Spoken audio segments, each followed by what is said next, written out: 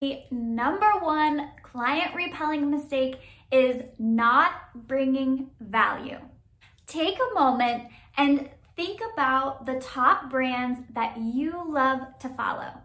The brands that you look forward to seeing their posts, maybe you frequently share them in your stories, or you're commenting and tagging your friends in them.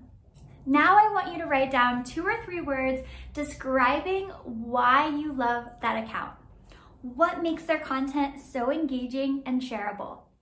Here are what a few of my clients have told me before.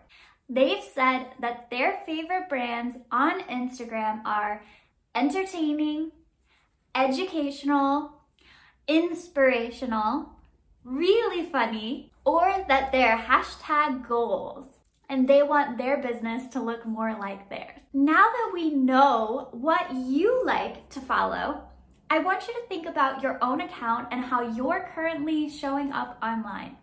A lot of times we want to be growing our audience, we want to be growing our followers, but we never stop to really think about what people would want to see from us. What would make people stop scrolling and hit follow? You need to make sure that when you're planning out your content calendar, you're including a steady rotation of all of these qualities. That's how you get raving fans who cannot wait to work with you.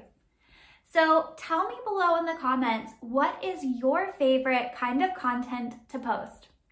And it better not just be a pretty picture. For more tips like this, come and hang out with us in our VIP salon owner group, Ambitious Profitable Salon Owners. It's facebook.com/group/more salon clients. I'll see you in there.